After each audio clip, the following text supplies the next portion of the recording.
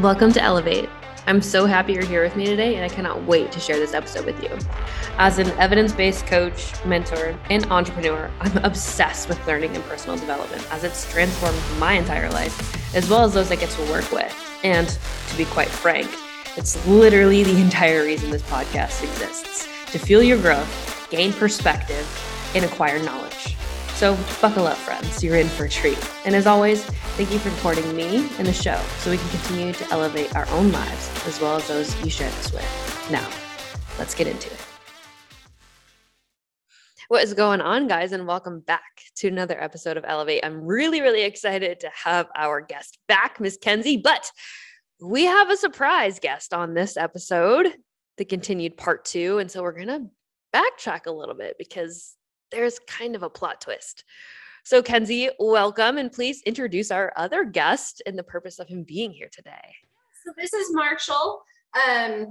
We live in Layton, Utah.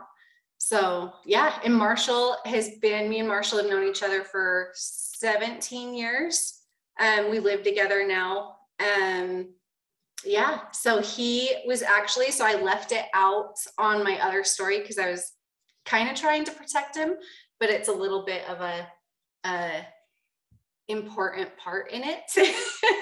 So in part 1, I was talking about I got introduced to someone that I trusted a lot, that got me into meth, and that person is Marshall. So that's how I got into meth. Marshall's here. Trust, huh?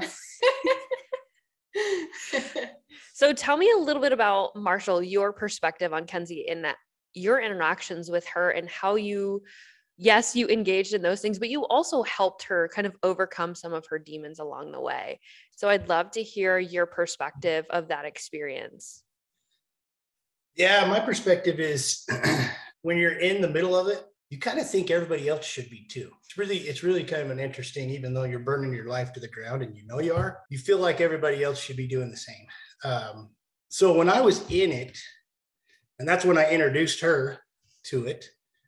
But then I actually got out of it and seeked help and was on that spiritual journey for quite a while. And this was, so when I introduced her to it, we were only together for a short bit. She went out, kept using, and during that time I had quit. So then when she got in a real bad way, I was there to kind of assist her and giving her an opportunity to get out of it. And she ended up taking that, thank God. But yeah, once you're out of it, you know that no one should be in it. But when you're in it, your brain does not function properly. And it just feels like misery loves company. Let's put it that way. Yeah. So you want people around you to be part of it, because if they're not part of it, then you won't have them around you because of the shame and the guilt of being in it. You can't be around normal or sober people because of all everything that you're carrying. So when you say, I mean, there's so much in there that I just now have curiosity on, like your own spiritual journey. Like I think that wording was intentional. And so when you had to kind of have your come to Jesus moment, what was that like for you? Well, I wouldn't say I've only had like one of them. Like I've been in and out of, you could say rooms of Alcoholics Anonymous, in and out of rehabs. I've had different experiences that have reached from profound to just a real calm peace. I know without a doubt that it's a spiritual connection that keeps me sober. And as soon as I disconnect from what I believe that is, I will drink and I will use. Like it's not if, but when. Like I do not like sobriety at all if I'm not connected to something higher than myself. So I've seeked a great deal on what that is to me. I've read every book I could get my hands on from, Eckhart Tolle, Wayne Dyer, Neil Donald Walsh. I've gone to every church there is. I've just seeked and seeked and seeked. I've never found it in a church, I will tell you that. Yeah. But I have found it in a spiritual way of life called A Course in Miracles. Anyways, it's just that finding something that fills that void, I guess you could say. And I know what that feels like today. So like, I like to say, I don't think my way through my day. I feel my way through my day. So I know as soon as I feel something that isn't of peace or happiness, that my thinking's gone weird or crazy. So as soon as I feel like shit, I better look at my thoughts, because my thoughts have obviously gone to shit. Yeah. So that's how I live today. But that wasn't something that just came automatically. That's something I've worked towards for years and years. So anyone getting sober, seeking is the best thing you can do as far as seeking. Well, seek spirituality like you did your drug. You put in half as much work as you did trying to stay high and out of trouble, you'll find it, without a doubt. I think that's so, there's so many things. Like I love your mind, and I love the self-awareness that you have. And I think that most people are taught to chase the answer externally. And I think that if you can sit with yourself and, like you said, examine your thoughts and be aware of where they're going and what's triggering them and what is fulfilling you and what is draining you, you can start to realize the things that you engage in to cope with certain thoughts or beliefs that you carry. And then if you're willing to sit with yourself and really reflect and have that pull to something bigger than you, it can help align you to being your best self and going down that journey of self-discovery and contributing to something and being connected to something significantly greater than yourself, which again, for me, like my past has nothing to do with addiction, but does have a lot to do with abuse. And so it's just being able to find worthiness and acceptance and fulfillment in who you are and contributing to something that is bigger. And I think that the way that you framed that was really, really good. And the level of awareness that you have around, if I feel disconnected from this, I will start to spiral. And so, Kenzie, back to you, like getting over the addiction, getting into that space, like, are you now, or did you then at a point where it was pivotal for you, find a sense of alignment with something greater than yourself to help propel you over that? Or what was the first thing that really got you to find the solution that you needed? So, like after he got clean and I couldn't, I went into, like, I think we talked about it, I went to a all women's rehab, and found that like spiritual high that he talks about. But that was pretty much the first time I had really experienced a spiritual high like that, and through another course that both of us had taken, found that spiritual high, and I didn't maintain it.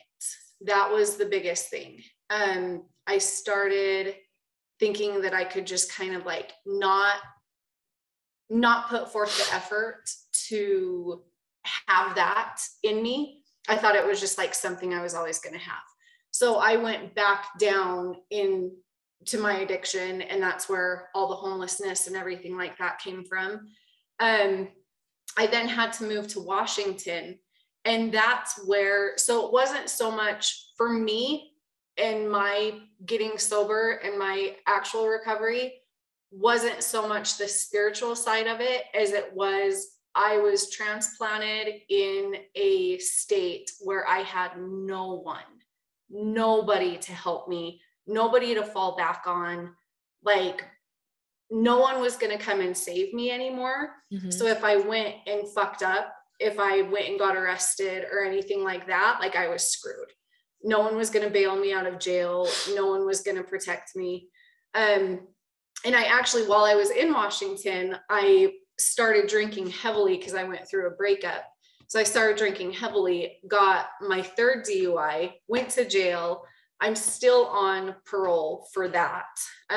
Almost did, I think it was like 5 to 7 years in prison, but did something called a deferred prosecution, where if I have one violent offense or one drug offense, they will throw me straight in prison.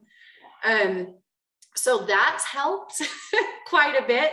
Yeah. And it's given me that time between things to kind of like reset my brain. I haven't been perfect in the past 5 years, but I definitely haven't gotten to where I was before. So I think that's really where everything came from. Like being in Washington, I was able to find who I was and not rely on the drugs or anything like that. I had to be with myself. And at that point I got into AA, I got a sponsor. I started doing the steps. I didn't go to church. Like I don't connect with church either, but AA and the relationship with the people I had in AA helped tremendously on keeping me sober. They always say like who you surround yourself with is who you're going to be. Mm-hmm. So prison scared me more than anything. Like I did not want to go to prison. I've been to jail. Like prison was I did not want to go to prison. So that's what kind of shifted my life into the direction that it is now.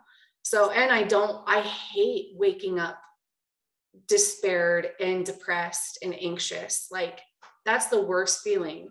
And so for me, it's like, okay, either I can drink and feel like shit in the morning and not want to do anything and have like 3 hours of fun, or I can just get through it, go to bed, wake up in the morning, and I'm probably not going to have the desire to drink or do drugs. So that's kind of where that came from, was just like looking at the other side of it. Like I may feel like shit right now, but on the other side of it, I'm going to feel more like shit. Yeah. So. When I think about what causes people to take action, they're either running away from fear or running towards pleasure. Right. Yeah. And so if you find something that is fulfilling to you that you want to continue to feel, right, then you're going to chase that. Or if you're scared shitless to go to prison or something along those lines, right, you're going to be like, I can't do that. So as much as I would rather be high, I also know that I can't go there. And so you just have to choose the lesser of two evils for you. Yeah. But curious on the dynamic with Marshall. So you ended up getting clean before Kenzie. And so from that drug, yes. Okay. So we're going to have to get really specific here because it sounds like there's a lot of different things. So you got clean first and then she was still using. So you guys have been in a relationship for a long time and you guys have gone through the ups and downs and kind of seen each other throughout those different phases. So what was that like? Like, how did you get to this point? The initial experience obviously was like you helped her get high the first time with that. And then you got clean. So what is the story between you two since that period of your time in life together? So we got high and then he got clean. I went out and he was like, the second time I went back out, he was on this, like, he was the best he had ever been, like ever. He was amazing, like sober for 2 years, like on the biggest spiritual high.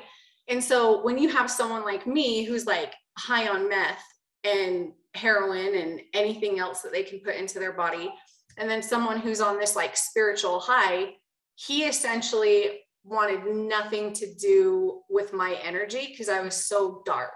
Like I was in such a dark place. Yeah. But at that point, like he kind of knew that he did it to me. So he had to help me. He felt that guilt trip. Like, yeah. So he took me in for a couple of days into his house until I could get into the retreat house. At that point, like I went out, like I said, got off of the spiritual high and went back out into drugs. And that's when I moved to Washington State to get away from everything. At that point, we hadn't really lost touch. Like Marshall stayed here. Like he was, we've always been really good friends, but he didn't come with me to Washington. He stayed here, and then he kind of got into drinking and things a little bit as well. So I'll let him tell about that part. Well, like I said, if I lose that spiritual connection in any way, shape, or form, I start to seek really that same feeling. It's not necessarily, I consider either being drunk or high is just a counterfeit to a true spiritual connection. So as soon as I'd let down my guard as far as meditation, praying, going and doing what I know it takes to maintain that spiritual connection, then I start seeking out a quicker, faster relief. Is it a true connection? No, it's absolute. It creates hell on earth is what it does. But so I started drinking again and isolating quite a bit. And it would just get worse. And then I find myself on Adderall and then, moving towards meth again. Luckily, I've been through this enough times that I could stop myself before I went way too deep. And once I'm started, though, there's no way of quitting. Like I cannot quit. Like I don't have the willpower. I have to take an adult timeout is what I call it. Okay. So that means at least a 30-day in treatment type of treatment place to stop the chaos, because my brain will not allow it to stop. So I've done a couple of those where I've allowed myself to get back into, and it's usually just, I'll just start drinking beer at night. And then it goes to harder alcohol, and it goes to during the day, and then it's first thing in the morning and all day long. And then it goes to pills, and then it goes to meth, whatever, it doesn't matter. It gets to the same place in the end. And ultimately all I'm craving is that spiritual connection. And as soon as I can get myself separated from the drug or the drink far enough to where then I start that seeking again of the spiritual connection. Now that I know what that feels like, it's actually really, really easy to reconnect. But during the drinking and drugging, I'm just bankrupt of any sort of spiritual connection whatsoever. In fact, I think I don't allow it because I feel so shameful or whatever. Like you're not worthy of it almost. I'm not worthy of it. Absolutely. Yeah. So yeah, I've actually got, when she did your last interview, I was drinking in the other room. Wow. So I've got 31 days today. I just got out of a 30-day treatment yesterday. So don't listen to me. I don't know what the fuck I'm talking about. Obviously, no. He's just done it a lot. I've done it a lot. So maintenance is critical. If I don't maintain, I absolutely know where I'm going, without a doubt, period. Yeah. So the last 30 days, I'd wake up, I'd do 15 minutes of meditation. I would do prayer. I would write down what I want the day to look like, or my desires, goals, gratitude. I do that every morning. I wake up at 5:30. I don't even have to leave to work till 7:30. So I literally spend 2 hours preparing just for the rest of the day.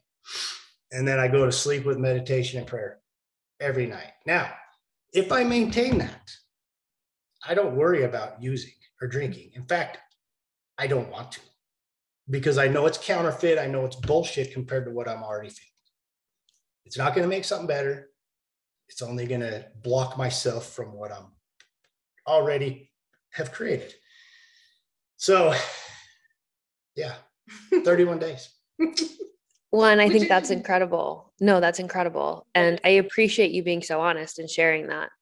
I think there's so much in there that I think is really just the emphasis of what addiction looks like, because you're not saying I had no idea, and you're not saying that I didn't have the awareness that I needed to fix it, and you're not saying that I didn't even not have the strength to put myself into something, but it's that if I didn't put myself into this container, I would still spiral on my own. Like if that doesn't speak to the habit loop and almost like automatic addiction to something, even if you're aware that it's not good for you, you don't have the power to stop it, right? Until you physically disrupt the pattern by being in a different environment. And so my curiosity, if you're comfortable sharing, is if indeed you can notice the amount of time in which, like, is it one meditation you skip and then you're like, oh no? Is it a week of just making the excuse to stop doing it? Or are you someone that's like, I didn't do it for a day and now it's a habit to not do it, and over a long enough time horizon, that's when you get into trouble? Do you know the frequency in which keeps you on the right path and what really disrupts that pattern for you? It's really more of the last one you mentioned, because I'll like, oh, I'm too tired tonight, won't do it. And then all of a sudden in the morning, I'm like, I didn't do it last, I'll be okay. And then I go through the day and all the time, or all of a sudden I'm agitated at stuff that I normally wouldn't care about, means nothing. And then that spirals, and then when I do go to get into like a meditation, then my head's running. I can't get that space of no thought where I can actually truly connect. So it can happen very, very quickly for me. And because I've been like a chronic relapser, I've trained my brain to say, fuck it. Yeah. Yeah. I don't like the way this feels. I'm just going to go get a drink, and I know right then that is an absolutely conscious decision without a doubt.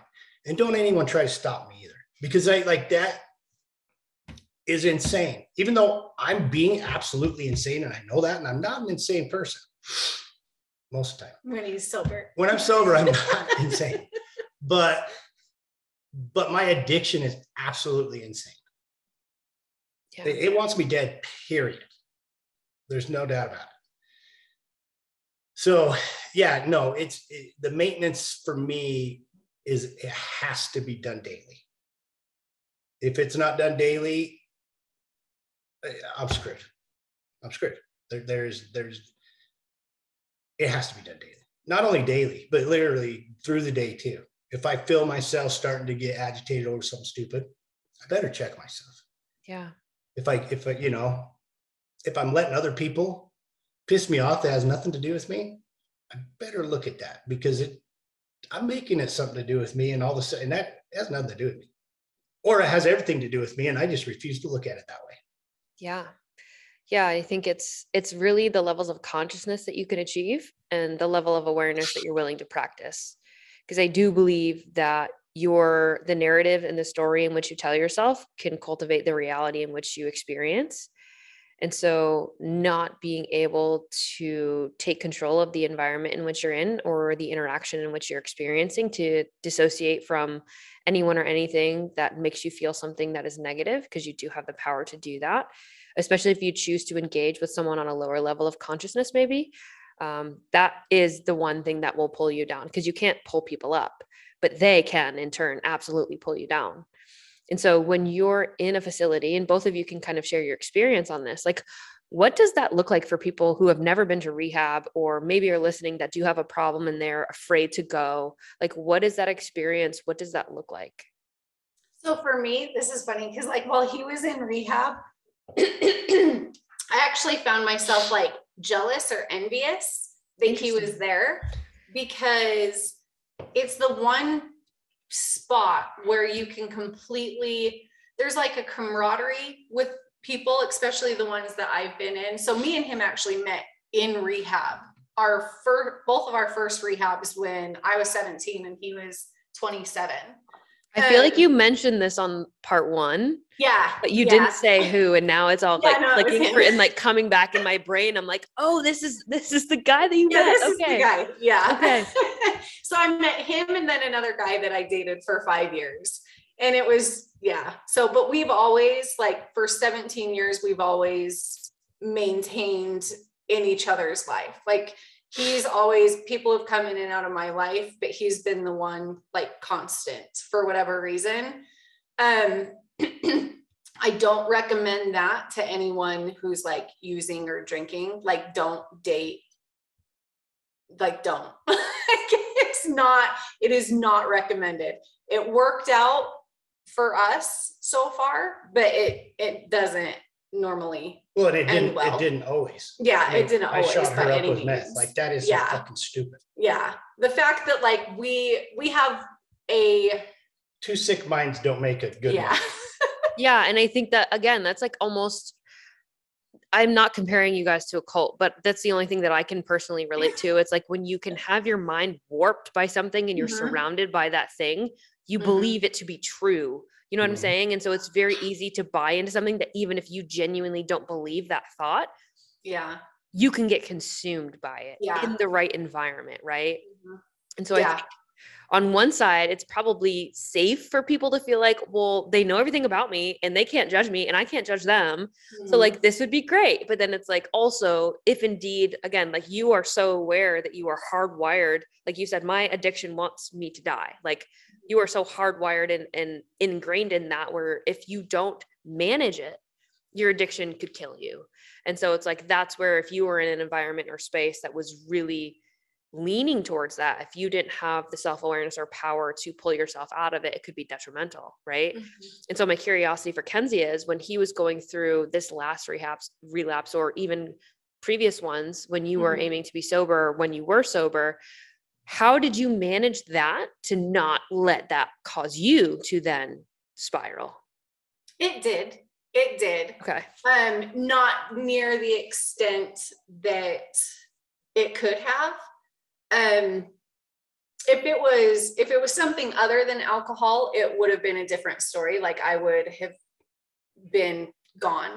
But his most recent relapse was on alcohol. So that wasn't like a huge thing for me.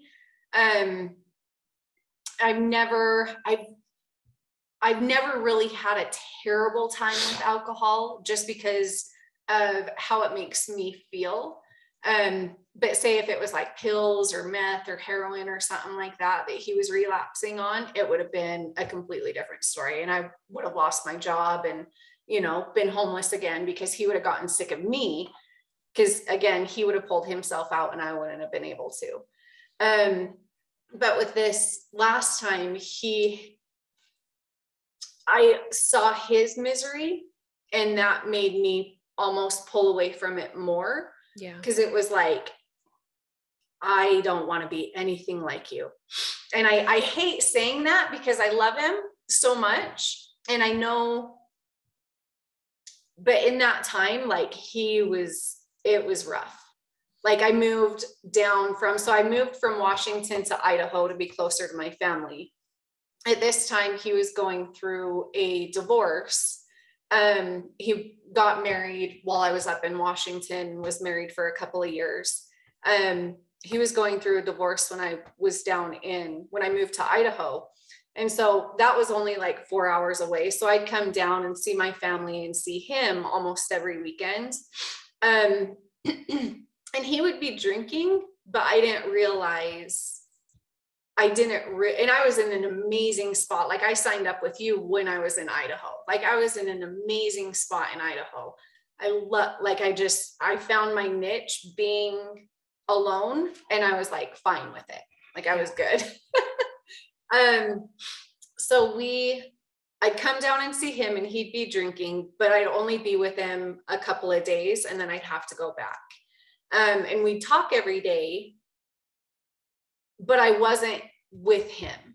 Then the point came where, like, everything kind of aligned, and he bought a house, and I moved down from Idaho and moved in with him here in Utah. And that's when I really saw what was going on a daily basis. In any addiction, everything progresses. Yeah. So his drinking had a natural progression to it, as will any alcoholic or any addicts. You can't maintain where you're at forever. Right. Your body's going to want more and more and more. So being with him on a daily basis and seeing that wanting more and more and more, he was able to, drink when he came home from work or drink at a certain time during the day. And like he said, it started becoming to where he was drinking in the morning, and then he'd drink in the morning and throw up because his body was rejecting it. And then he'd have to go back to drinking again so that he wouldn't get the shakes and everything like that. And just like the behavior changes, like any alcoholic's not like a teddy bear. Like he was a jackass. Like I absolutely hated him a lot. So it was just that progression, but I knew it wasn't him. And he'd even say, I know it wasn't me. So seeing that progression made me disdain it to an extent, to the point where I went up to him and told him, like, if this doesn't stop, I'm moving out. Like, I cannot be around it anymore. Like, I'm done. It just, it was terrible. It turned him into a person that I never knew existed in him. I had seen it in other people, but I didn't think that he was capable of becoming that. So, but he went in and went into the 30-day program. And that's where I kind of went to circle back to where you came from originally with, people who might question if they need to go to a program or not. Yeah. Like, it's honestly, I miss it because it's literally only 30, 60, 90 days of you focusing on yourself and everyone of the like mind focusing on getting better. Yeah. And just cheering each other on, like in the workout world, everyone's cheering each other on. Everyone wants each other to succeed.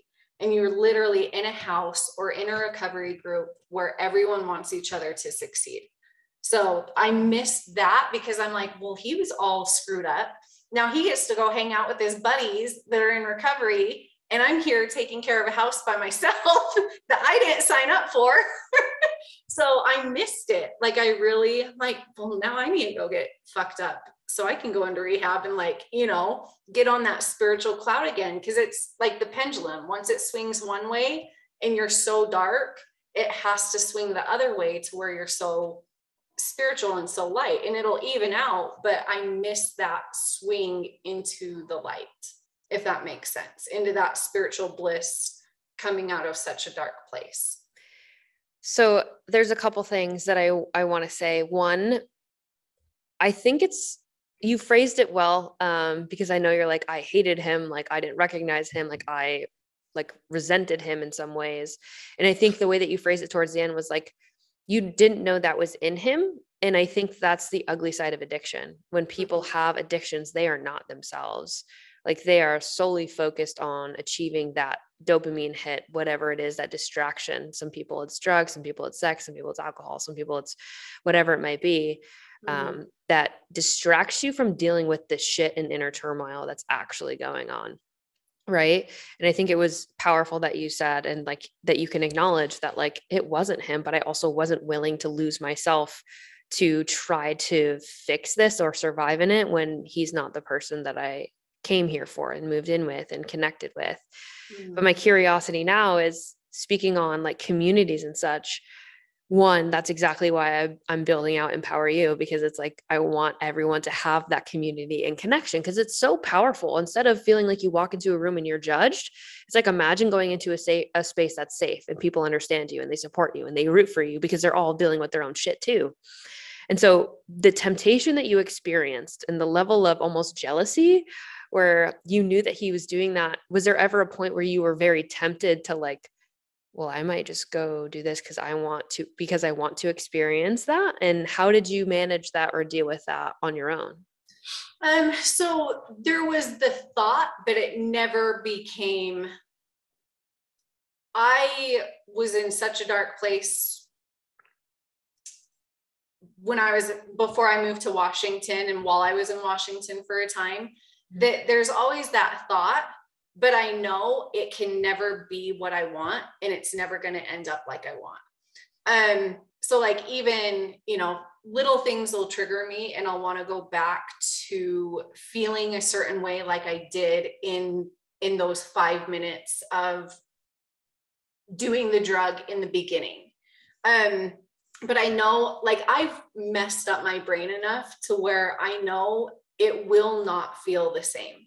Like, if I shoot meth again, I'm probably going to go into some weird psychosis, and it's not going to end well.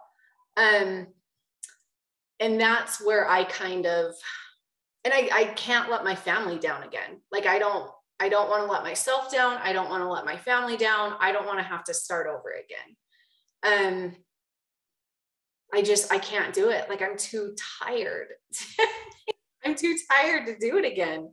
Do I want like the connection of that? Yes. And I know I can get it, especially, because I go to AA and things like that. It's going to be a little bit harder for me to get because I'm not in such a dark place, but the same stance, then I can say, look at what I did coming from a neutral position. And then it's even worth it even more because I'm in the right mind and the right chemical balances to obtain that and be clear-minded about it, if that makes sense. Yeah. And I think the message and the idea is so important to consider for people that, like, when you truly have addiction, it's not something that you never, ever struggle with again. It's just that you have more control and more power over the decisions that you make when you can consider the potential upsides and downsides, and if it's worth the cost. Yeah. And it's been, since I've done meth, it's been, I think, probably 6 years, 5 or 6 years since I've done meth. And so it's, the more time I have away from it, the more I don't desire it. Like, there will be seconds where it's like, oh, I wish I could do this, but I'm not obsessively thinking about it anymore like I used to. If I see something in a movie that triggers me, then I'll have a couple of hard minutes. Or if I hear someone like in an AA meeting or something talking about it, I'll have a couple of hard minutes. But the more time I have out, I don't obsess with it anymore. And I literally don't even put the connection between who I was then and who I am now. Like, I don't know who that person was. Like, it's weird that she even existed, because that's not who I am. So it's very hard for me. It's like literally two separate people, and it's hard to explain that, but I cannot put a connection on me and her. It's weird.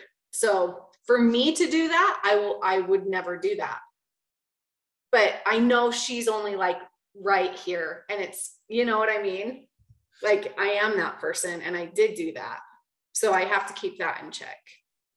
I think that's so fucking powerful for so many reasons, and for a lot of people. And I know that, like, you might feel like that doesn't make sense or people can't relate, but even speaking from who I was at that point in my life, where I stayed in that relationship that I know was not good at all, I feel so detached from who that girl was. Like, I know that I've overcome that. I have the awareness. I have more like knowledge, experience, skill, self-respect, clarity. Right.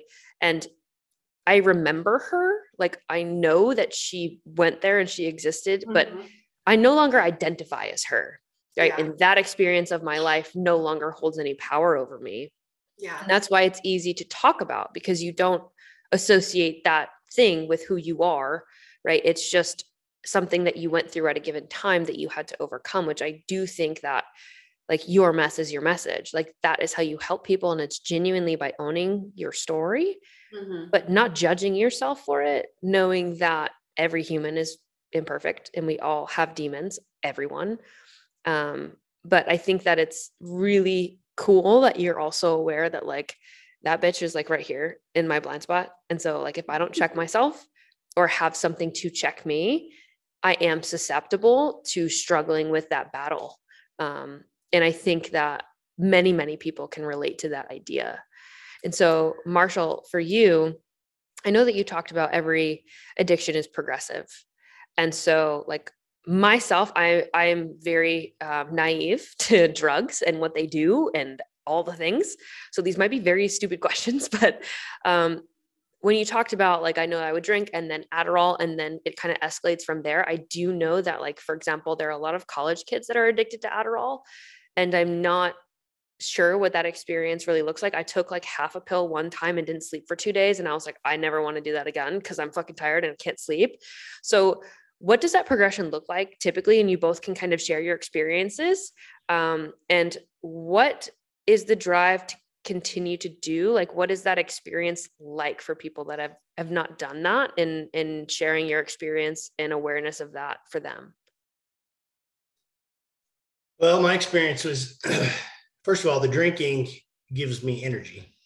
So at first, so when I first start drinking, I'll get energy. I'll want to get things done. But then that soon turns on me and it takes away energy. So then I think I need to drink. Well, then I know what Adderall will do. Adderall will absolutely give me energy. And you've got to know what Adderall is. It's a legal meth. It's what it is. It's amphetamine. So I know if I get a hold of Adderall, I can drink more, still have energy, and get shit done that I want to get done. Well, pretty soon the Adderall gets to where it's not doing its job. And then I'll move into meth, because meth is just the next step up. So that's just the progression of it. And I've dealt with it many times, so I know exactly what's going to happen. Like, I was really blessed this time to get myself out of it before. I was already on my way to get Adderall. I'd already made the phone calls and everything. So I knew once Adderall hit, then I would have rode this out for at least another year until the meth hit. Once the meth hits, and I go deep, dark, quick. Mm. But the progression's guaranteed. Like anybody with an addiction, it's going to progress. And I'm sitting here with you right now, and it's progressing right now. I mean, even though the fact that I'm not on anything, the addiction doesn't ever stop. Yeah. So if I was to pick up right now, I'd be right back where I was the last time I used.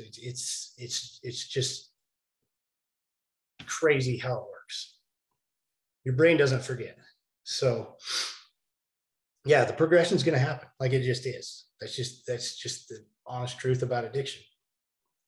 So your body gets used to the amount that you're using or you're drinking.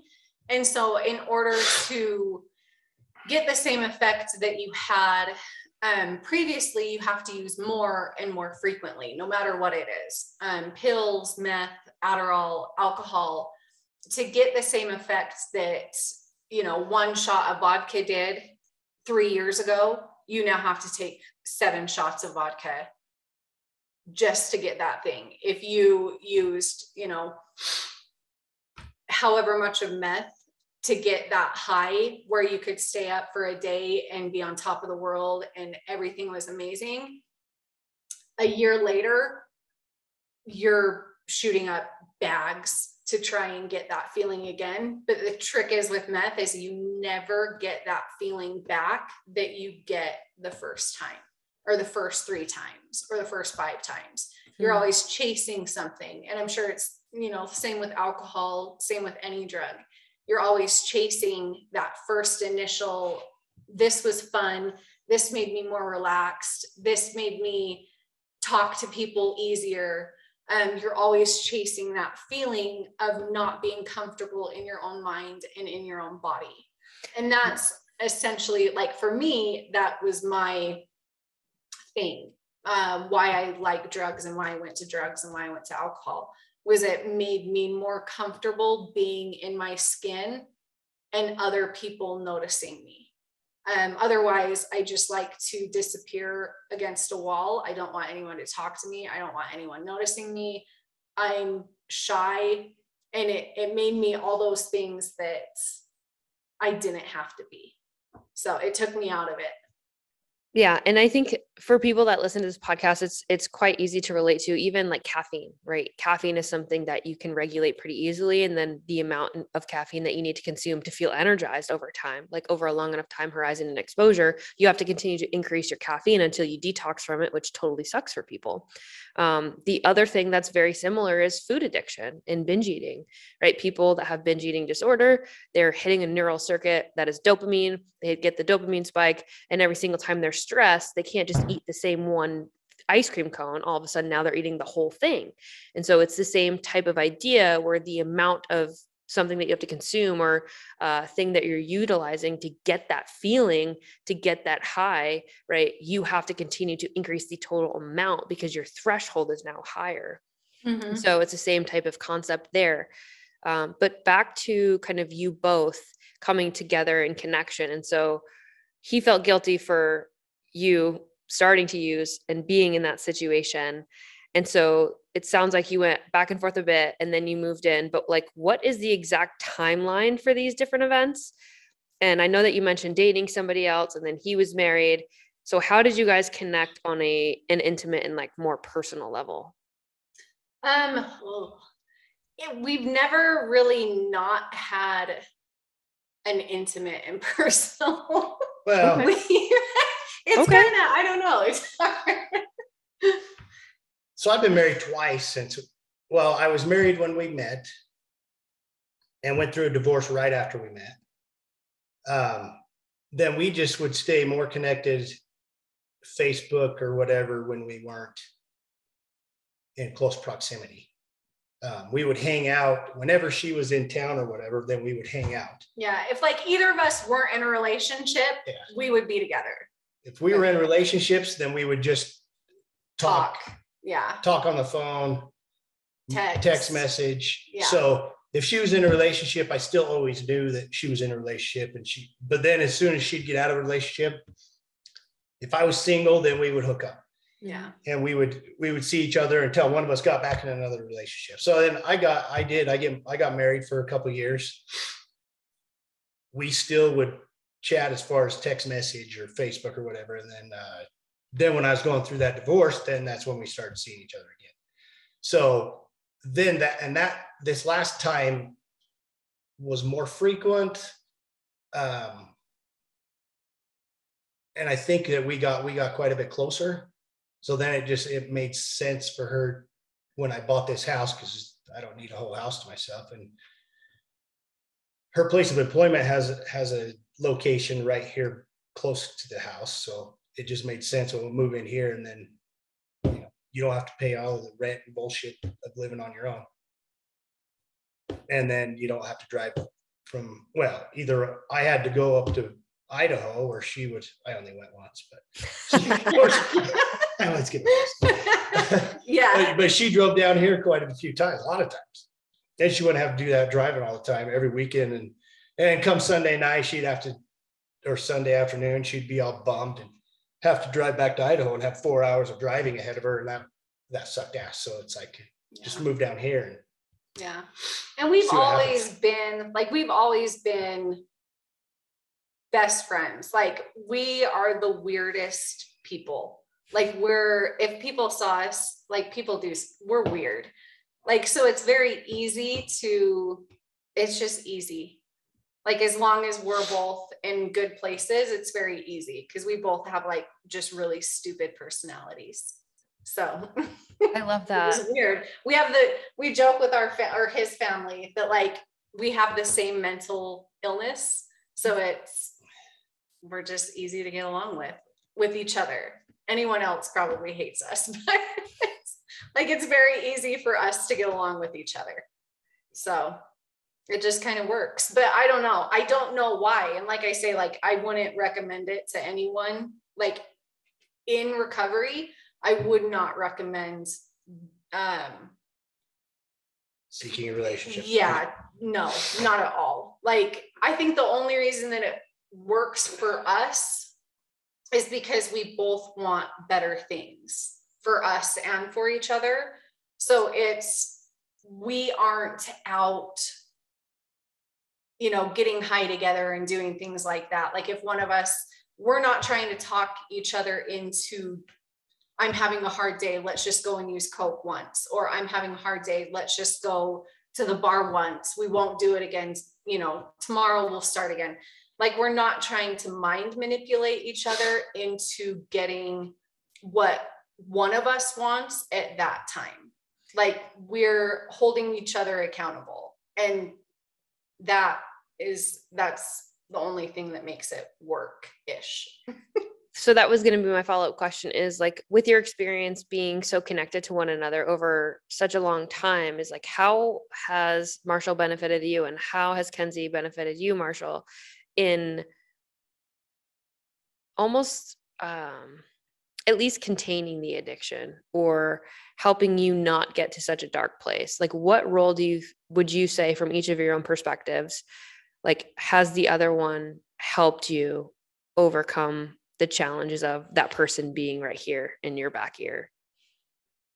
So I believe that addiction and connection are opposites. Now connection, that's a very broad statement because connection can be a connection with source or higher power or spirit, whatever you want to call it, or connection can be with other people, which to me is kind of the same thing. But she creates connection for me because when I'm left to my own devices, I don't do well.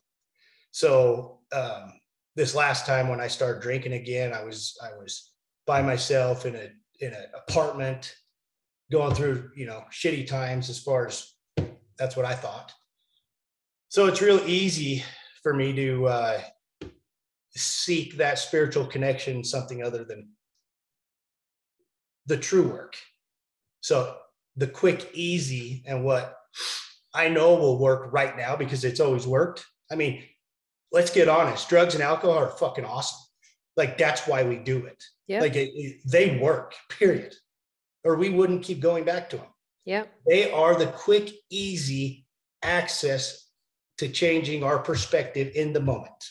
Yep. Maintenance, impossible with drugs and alcohol. But the true connection comes with source or spirit or God or whatever you want to call it. That takes some maintenance, and that isn't necessarily, or I should only say from my perspective, is not instant. That's something I get to earn and maintain once I have earned it. So having Kenzie around, I will second guess myself and not go to the quick, easy nearly as quickly. It gives me someone to bounce ideas off of. Someone that I know loves me and cares for me and wants the best for me. Can she stop me? Fuck no. No one can. The only person that can stop me is me. I mean, this is an inside job. Let's just get that out. It is an inside job. If you can't do it, no one can do it. But yes, she does absolutely support me. So it and boredom is a killer. Anybody with a brain, boredom is a killer. Yeah. So that's how it works for me. She could tell you. Kenzie? I don't know. He's got like a better perspective of it because I'm a little further out. So, when I got clean, I didn't have him to lean on. I do now. And so when I'm struggling and things like that, like I remember when I was in Boise, he said something to me. He's like, he made me change my phone number because all of my old contacts, all my drug contacts had my old phone number. So he made me change my phone number, and he like brought it to my light. Like, you're holding on to the past. Like, why are you keeping this door open? Yes. Sort of a thing. So he holds me accountable. Like, he can see, because we think so much alike, that if I'm doing something, he can usually see why I'm doing it and then tell me, hey, what are you doing? Like, and then I can actually see it. So he's like, you're holding a door open. I'm like, oh, you're right, I am. So I changed my number. So it's things like that, where if I'm acting in a way that I'm so in the middle of an action that I can't see why I'm doing it, Yeah. he can see why I'm doing it and bring it to light for me and be like, hey, you're acting like a psycho bitch. Like, what's going on? Like, or this is what's going on, you know, something like that. Like he can tell, like, I didn't even realize I was doing it a while ago. Like I would get super excited and almost like re-fantasize the drug world and being in the neighborhoods of where I was at and everything. And he called me on it. And I didn't even realize that I was using that as like a dopamine hit, but he could see it. And so it's him being able to see what I'm in that moment without me being able to see what I'm in that moment, if that makes sense. No, that makes perfect sense.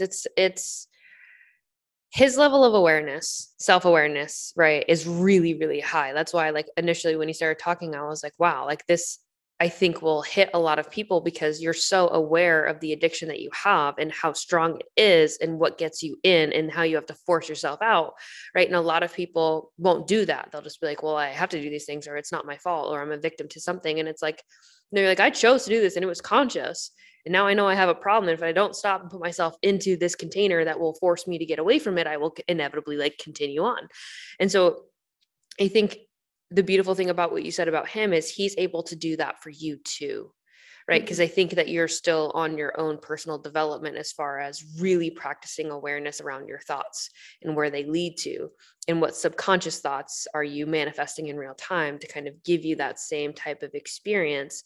Whereas he can be like, dude, you're talking about this because this is your fucking shit. Like you got to stop doing that mess. Right. Yeah. And so he can kind of pull you out and give you the perspective that you don't have just yet, as you continue to get more and more familiar with who you are and who you're becoming, which I think is absolutely beautiful. Yeah. My curiosity, go ahead. He'd even do that when he was drinking, which would irritate the fuck out of me. I'm like, you have no room to judge. Like you are such a fucked off mess right now. Like, don't tell me what I'm doing. It wasn't judgment. It's not judgment. It either is or isn't. You fight against truth, you lose 100% of the time. Yes. Yes, you fucking do. I love that. I'm totally stealing that quote because it's very good. It is very true, except he thinks he's right all the time. So. No, I absolutely know I'm not. Absolutely, without a doubt, know that I'm not right all the time. Will I admit it in the moment? Probably not. Yeah. That's because you're human and likely incredibly stubborn, which even though you know it's true, you're like, I'm not going to say that you're right. Not right now. No, he's very self-aware. Like he can see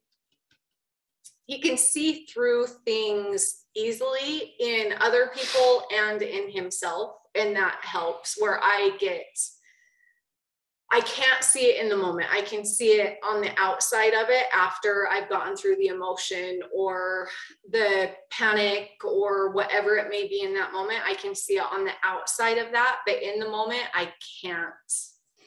I struggle to see what the root cause of this specific emotion is that makes me want to go out and drink or, anything like that. The negative thought process that spirals down to an undesirable outcome. Do you meditate? So I used to. I'm trying to get back into it, and that's where my jealousy for like him going into rehabs and things like that, because he gets to focus on that. So it's like, because you can't meditate unless you're in rehab. Yeah, exactly. Well, that's where I was going to say, is that true or is that a belief? It's not allowed. Yeah, no, it totally is a belief, but it's like, I have so many other distractions. Like I have the dog, I have this, I have my phones. Like I have so many other distractions that I don't get that adult time out to completely focus on. Yeah, she hasn't made it a priority. Yeah. I was going to say, it's not a time thing. It's a priority thing. Because remember, that fucking this fucking thing over here, you want to talk about addiction these days? Terrible. This is addiction. Yep. I do not carry it. I will leave it at random fucking places because I work from screens all day. Mhm. When I have my me time, I don't, like, in the morning, my phone is out here. I don't even touch it. I go right to my fucking meditation station. Like call it, that's what I call it. And like, I have to ground myself for the day and find that, because I noticed, like he kind of said earlier, I know when I don't meditate, my energy is off. I'm quick to anger. Like, I'm quick to be irritated by shit that doesn't matter. And it's like, those types of exercises are, to me, with my experience, so fucking powerful for your perception of the world, for your energy for the day, for how like positive and grateful that you can be for all of the things. The world is brighter, the colors are better, the birds aren't shitting as much. Like, it's just the little things that you can get, but it's very easy to let that shit fall to the wayside. Now, I'm grateful I don't have an addiction outside of my work, but you know, people would say I work way too much, right? It's like Sunday and I've been working all day, but like, I also know that it's by choice. And that's where, for me, it's just like how I show up and what I do and how creative I even am. And like all of those different things, right? Cause I'm super much, what are words? I'm very much like an energy and like spiritual human.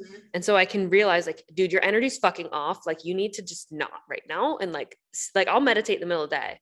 If I don't meditate in the morning, I can feel that building. I'm like, fucking time out, go. Like, you need to like rechannel that, because you can turn all of that negative energy into something positive if you can find the catalyst to kind of pivot it into something that is productive. And so we're coaching right now, and he's coaching you and I'm coaching you, but you are full of excuses because you can meditate if you prioritize making it happen. Yeah, no, I totally know. And like, when I was on, I've done it. I would literally, my family, I have a huge family.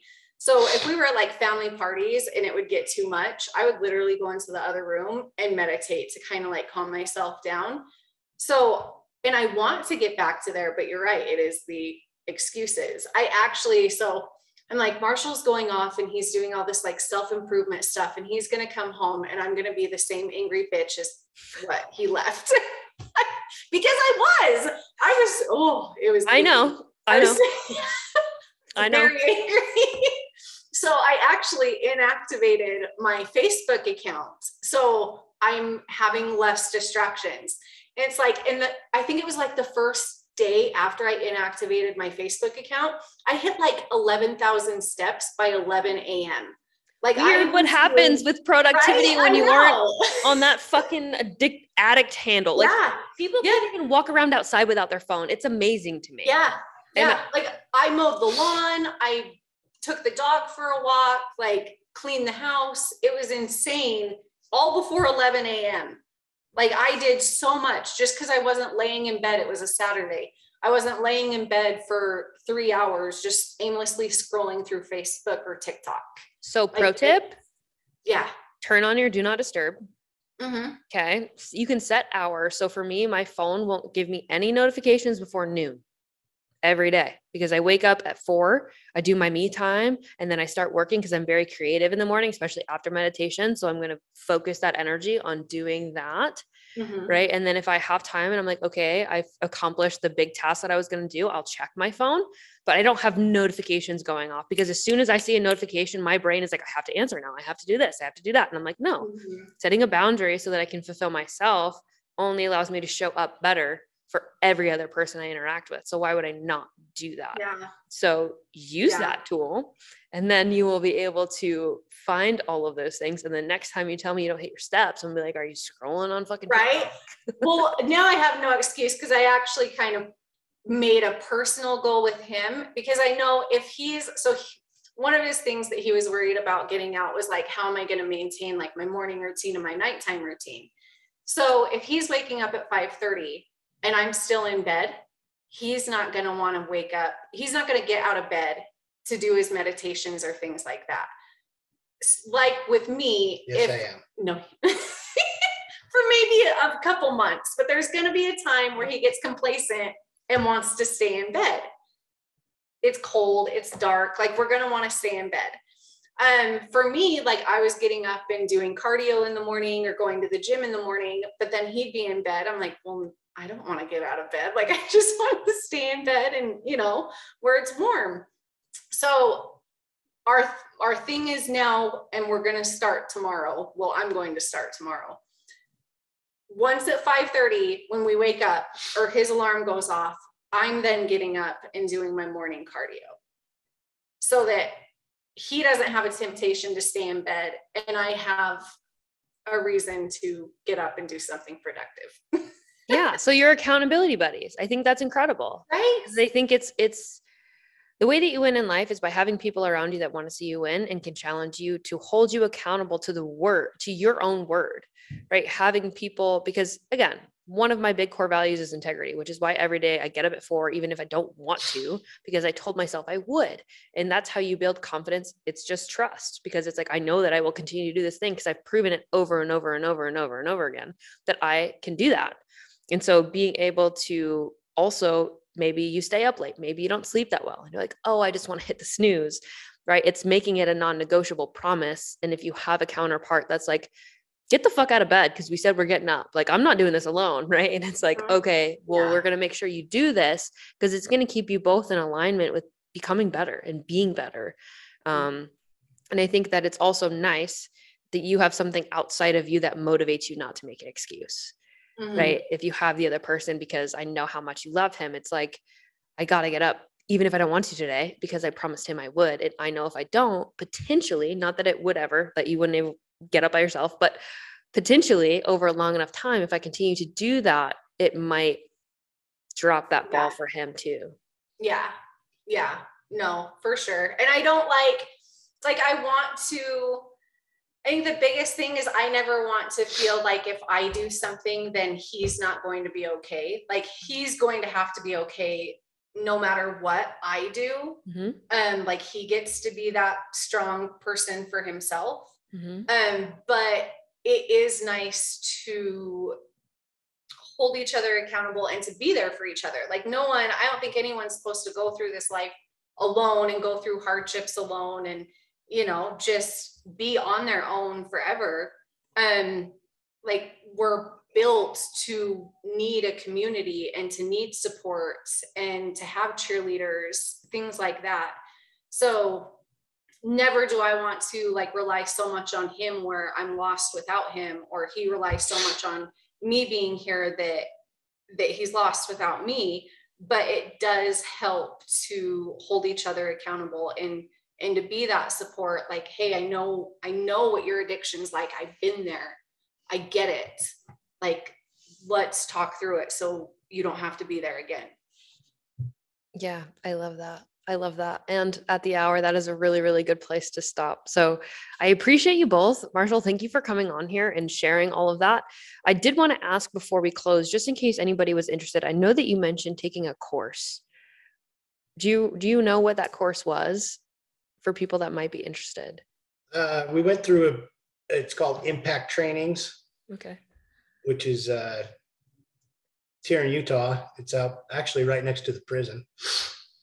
But it's more of it has nothing to do with addiction. It has everything to do with life and spirituality. Yeah. No, I think that's incredible. And honestly, I was curious as well. So I'll make sure I find that and put the link in the show notes for people in case they're interested in checking it out, or maybe they're from the area and they wanted to do something like that. Because I think regardless of what you believe, I do think that believing in something is really important. There is another one that we go to. It's a class here in Utah, or in the Layton area. It's called A Course in Miracles. And I guess if you look up the Course in Miracles, they have different classes all throughout America. And that's another really amazing spiritual. Well, it's mind consciousness training. Yeah. That's exactly what it is. Yeah. Awesome. I will definitely find that, put it in the show notes for everybody. And I just appreciate you both being so honest and sharing your story. And I know that it will help a ton of people. So with that, I will talk to you guys soon. Thank you so much for your time today. And thank you. We'll chat soon. All right. We'll talk to you later. Bye. Bye.